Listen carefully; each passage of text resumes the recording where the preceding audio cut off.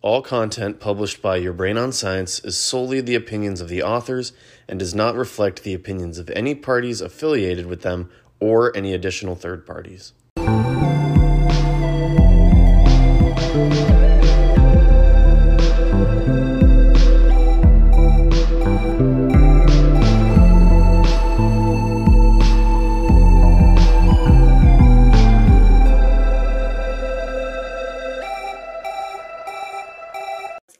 Welcome, listeners, to Your Brain on Science. It's your girl, Elena. I hope everyone is having a fabulous summer and keeping it real. I haven't done a solo episode in a while, so yeah, you just get me today.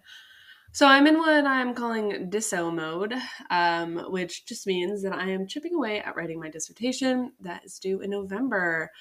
So I'm taking various forms of encouragement, including but not limited to kind words, mindless TV recommendations, and a lot of milkshakes. So if you want to buy me a chocolate milkshake, you can Venmo me or donate to our podcast. So let's get into it, right? For the month of August, I'm going to be talking about drug use, substance use disorders, and how psychedelics are being investigated as a tool to help folks stop their cycle of addiction. So while obviously not everyone that uses substances has substance use disorder issues or problematic use, and we're going to talk more about that, psychedelics are being used as a treatment for those who are seeking it. So today I'm going to talk about abuse liability and briefly cover the non-addictive nature of psychedelics to kind of set the foundation for the next two episodes. So I'll start off by defining abuse liability as the National Institute of Health and Drug Enforcement Agency define it, which is not how I define it. But these entities, their definitions basically means that any non-prescribed, non-medical use of a psychoactive compound is considered drug abuse. This includes recreational, self-medicating, or even ceremonial use of compounds. And while some ceremonial use of psychedelics is protected by law, you have to be a part of a specific church or organization to be able to use these in that way. And it's important to note before we get started that while psychedelics may not have all the same characteristics as other drugs, there are mental changes that can cause someone to want to continue use of psychedelics, which can become problematic. So while they might not have the same tolerance withdrawal or the same like physical cravings that other drugs have, they still can have problematic use depending on the person. So just important to note there. So I gave you the NIH definition, right? But in the last 5 years, folks have started leaning away from this strict definition and thinking of drug use as a spectrum. And so even the National Institute of Drug Abuse is working on changing their name, so changing the A from abuse to something else, to reflect kind of this change in how we are understanding drug use. Because several people use drugs unproblematically, right? Like, hello, alcohol, caffeine, tobacco. I'm literally drinking a glass of wine right now. That doesn't mean I have substance use issues. It's a Saturday. I'm recording my podcast. I'm vibing. And we can stick with alcohol as a good example here. So the use of substances, right, can go from casual use with positive effects, so disinhibition, feeling more comfortable in social situations, relaxation, some euphoria. Those are all considered positive effects of alcohol. But once, our casual use or our social use kind of changes into becoming maybe binge use. So now you're drinking several drinks in a short period of time with somewhat negative consequences. So perhaps you're impaired driving, you have potential spurts of violence, physiological responses like a hangover. That could be seen as, like, okay, maybe I need to calm down. I feel like everyone maybe has experienced a day where they're super hungover and they're like, I'm never drinking again. So that's, another shift in the spectrum. And then you can shift to or escalate to problematic use. So now maybe a person is drinking so much that they start to lose focus on their responsibilities. Maybe they hurt themselves or others either on accident or on purpose, physically, or through actions related to alcohol. Or maybe they experience a really severe withdrawal following prolonged use, which is common with alcohol, common with medications like opioids, benzodiazepines, and even SSRIs. Interestingly, the alcohol withdrawal is one of the only withdrawals that you can die from due to severe changes in the brain. It can cause seizures and other things as well. And then you have on the complete opposite end of the spectrum from the general recreational use is where abuse is. So substance use disorder, drug abuse. And this is where basically prolonged use of a substance by someone who displays risk factors or has predisposition to develop a substance use disorder can almost take over their own life with their drug use, where everything revolves around this drug. So now this person is no longer having a drink with dinner or to take the edge off after a long day of work or to hang out with their friends. They now cannot function without drinking daily, and their brain chemistry is altered due to their prolonged use. All drugs, alcohol, nicotine, opioids, cocaine, amphetamines, ketamine, cannabis, and yes, psychedelics, produce changes in the brain. You've heard us talk about plasticity a lot. We've talked about psychedelic-induced plasticity. We've, I think, talked a little bit about like cocaine-induced plasticity as an example. So everything, even non-drugs, produce plasticity.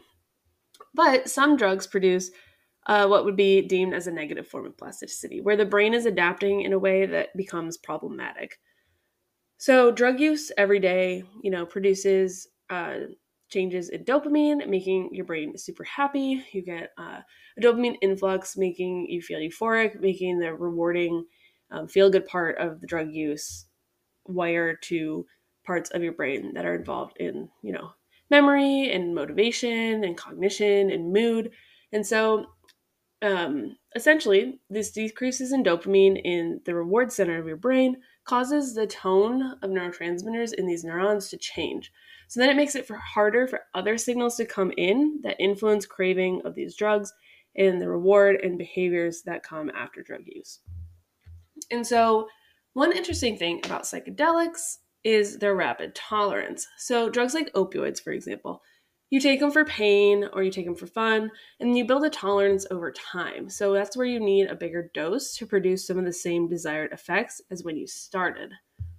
And these effects, like I mentioned, can be both in like pain relieving tolerance or tolerance to euphoric or like the relaxation effects of drugs. So what's cool is that psychedelics like LSD or psilocybin, when they are taken at recreational doses to cause, hallucinations, they have rapid tolerance.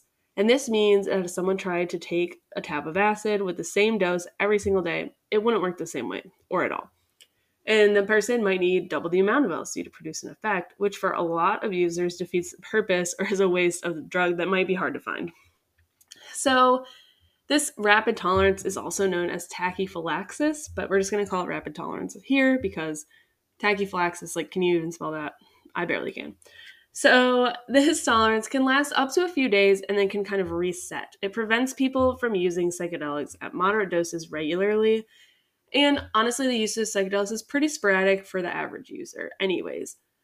People use them recreationally at music festivals, at parties, maybe by themselves in nature, or for meditation purposes, but usually people aren't trying to dose up every day anyways. Even further, for those who choose to use them more frequently, the time that psychedelic use peaks is around young adulthood and typically decreases over time to almost never using in late adulthood or, in a geriatric age group. Smaller doses with psychedelics is a little bit different. You can still build up that tolerance to smaller doses, but it might return to normal faster, or you might, depending on the dose, have a tolerance to certain aspects of the psychedelic experience, but not others. But there's been little to no studies really looking at rapid tolerance of psychedelics in humans. My lab has a paper looking at tolerance and cross tolerance of psychedelics using head twitch response and some binding and some different brain mechanisms. But most clinical studies only have 1 or 2 doses that are given at least a week apart. And studies looking at multiple dosing paradigms usually use microdoses or smaller doses, or they just have no focus on whether or not there's a tolerance building and what this means for the psychedelic experience. Psychedelics also don't typically produce withdrawal symptoms following use, or at least it hasn't been studied intensely. One thing about like the classic psychs is that instead of withdrawal, there's something kind of called this afterglow period. And this is with classic psychedelics also has been noted with ketamine and MDMA.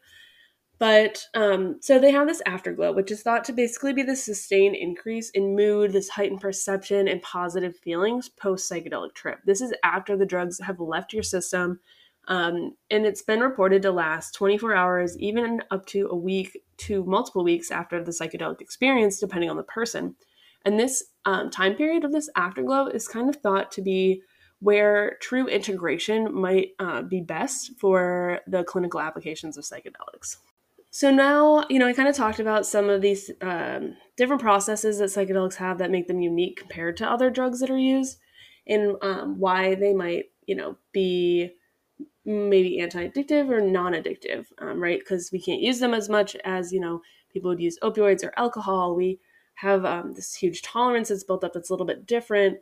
And this experience, not to mention, lasts like 12 hours in the case of LSD. So, most people aren't going to gear up for a 12-hour trip every single day, right? This isn't something that, while it's fun, it feels good. You have euphoria, you have, changes in self and perception and sensory processes. This isn't something that some people want to experience every day. A lot of people take psychedelics and maybe never want to experience it again. So it's very dependent on the person and the individual, just like other drugs. But the mechanisms are just a little bit different, right? So another unique reason why psychedelics are different than other drugs is because they're kind of thought to have a built-in anti-addictive mechanism. This is something that people are continuing to research and get into because there's just not that much work being done. Psychedelics were vilified for such a long time that we don't really know about what they're actually doing in terms of the rewarding aspects of drugs, we don't really know what they're doing from a rewarding aspect. We don't really know, are they actually modulating other drugs of abuse, like other neurotransmitter systems, but we know a little bit. And I'm excited for the field to kind of move forward in this. And this is my field that I'm in right now. So if you listened to us before, the primary mechanism of psychedelics is the activation of the serotonin 2A receptor in the frontal cortex. And now this has been shown to be involved in the psychedelic experience. This is something, that is common knowledge at this point. So the serotonin 2A receptor is most abundantly expressed in the frontal cortex. So this is the brain region that, is involved in mood, cognition, memory processing, a lot of important stuff, right? Our higher functioning area. And so while the serotonin 2A receptors are mostly there, they are in other brain regions as well.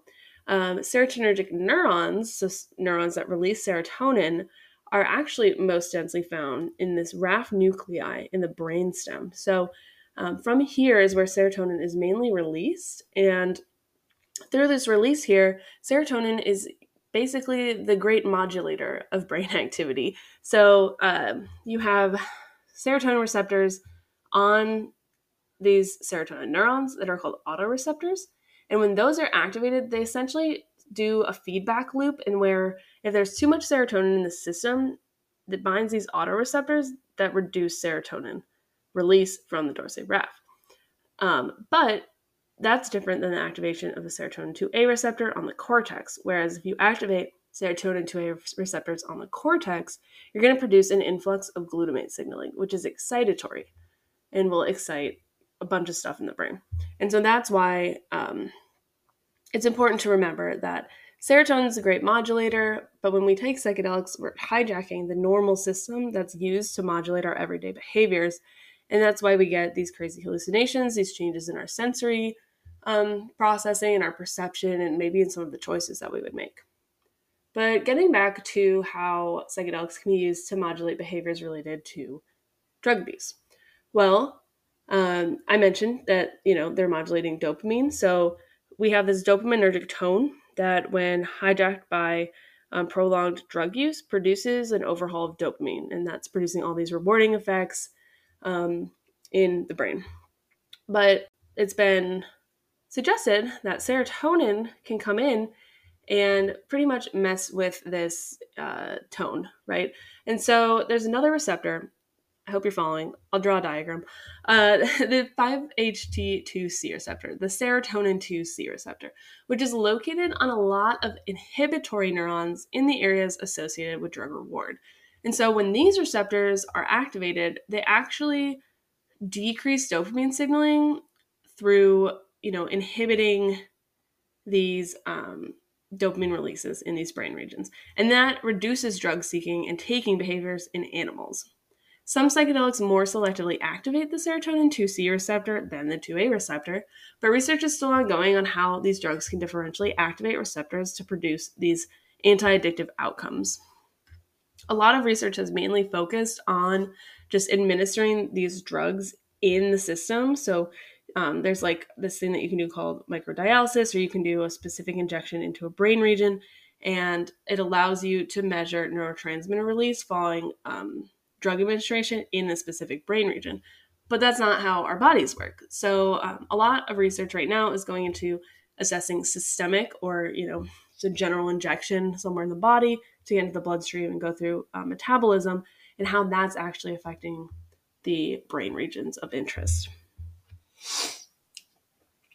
Now, what's interesting and why we think that psychedelics are potentially modulating this dopamine system is not only have we shown that, by this microdialysis experiments, but psychedelics have never been able to reliably produce self-administration in different models. So in non-human primates, right? In non-human primates, these animals have not self-administered phenethylamine psychedelics like DOI or DOM reliably. They haven't been able to self-administer LSD reliably, while some do self-administer LSD. It's very sporadic. It's not like prolonged. And every animal seems to be different. In mice and rats, it has not been reliably reproduced that they also self-administer these compounds. They do lever press for psychedelics, but that's in a drug discrimination assay, which basically you train the mice on lever pressing for LSD, right? So you're giving them LSD. They're not taking it themselves. And then you train them on a lever that is what they press when they're on LSD. And then you give them a different drug and see if they lever press that same lever to see if like psilocybin is similar to LSD. But that's not really them taking the drug themselves. It's just them indicating that they know that they're on a drug that's similar to the one that you train them on. And this is what the DEA uses to schedule drugs as one of their main assays of drug abuse. But you have to think back to their definition. If you're comparing a drug to a drug that they think is a drug of abuse, then that drug's going to be a drug of abuse, even if the mice won't self-administer it. So who knows? We're hopefully going to change that soon. There's a interesting model. It's a cool model called intracranial self-stimulation. And this is basically where rats are able to lever press for electrical stimulation in areas related to the rewarding effects of drugs. So when you administer cocaine or opioids or amphetamines, these animals will press for this electrical stimulation, facilitating a rewarding effect. So the drugs make them like the rewarding thing more. And then when you give psychedelics to these animals, they don't press the lever at all, suggesting that psychedelics are either so overwhelming in their acute effects that the animals are just aren't moving around. They don't have the motivation to lever press, or that psychedelics are depressing behavior associated with drug rewards. So the animals just don't care anymore about receiving that stimulation. And this is an ongoing line of research as well. And if you're interested in reading more about that, you can check out a paper by myself and Dr. Harrison Elder on ICSS and psychedelics. Further, psychedelics have been shown to decrease alcohol drinking in rodent models and in humans. So this has been sustained for several days and weeks post-administration in both animal models and human models. Interestingly, very little research has been done using psychedelics for treatment of substance use disorders, specifically things like opioids. There's a couple interesting papers on like serotonin modulation of cocaine behaviors, and I think there's a paper on ketamine and methamphetamine behaviors, but there's not really that much going on except for the alcohol research. So This is something, that's been vilified, like I mentioned, but now it's becoming a funded research venture. So it's really exciting. We're finally admitting that psychedelics aren't more dangerous than any other drug that can be used. It's just not the case. So I'm kind of going to close this short cast with the two current hypotheses in the field about why psychedelics may be helpful for treating substance use disorders.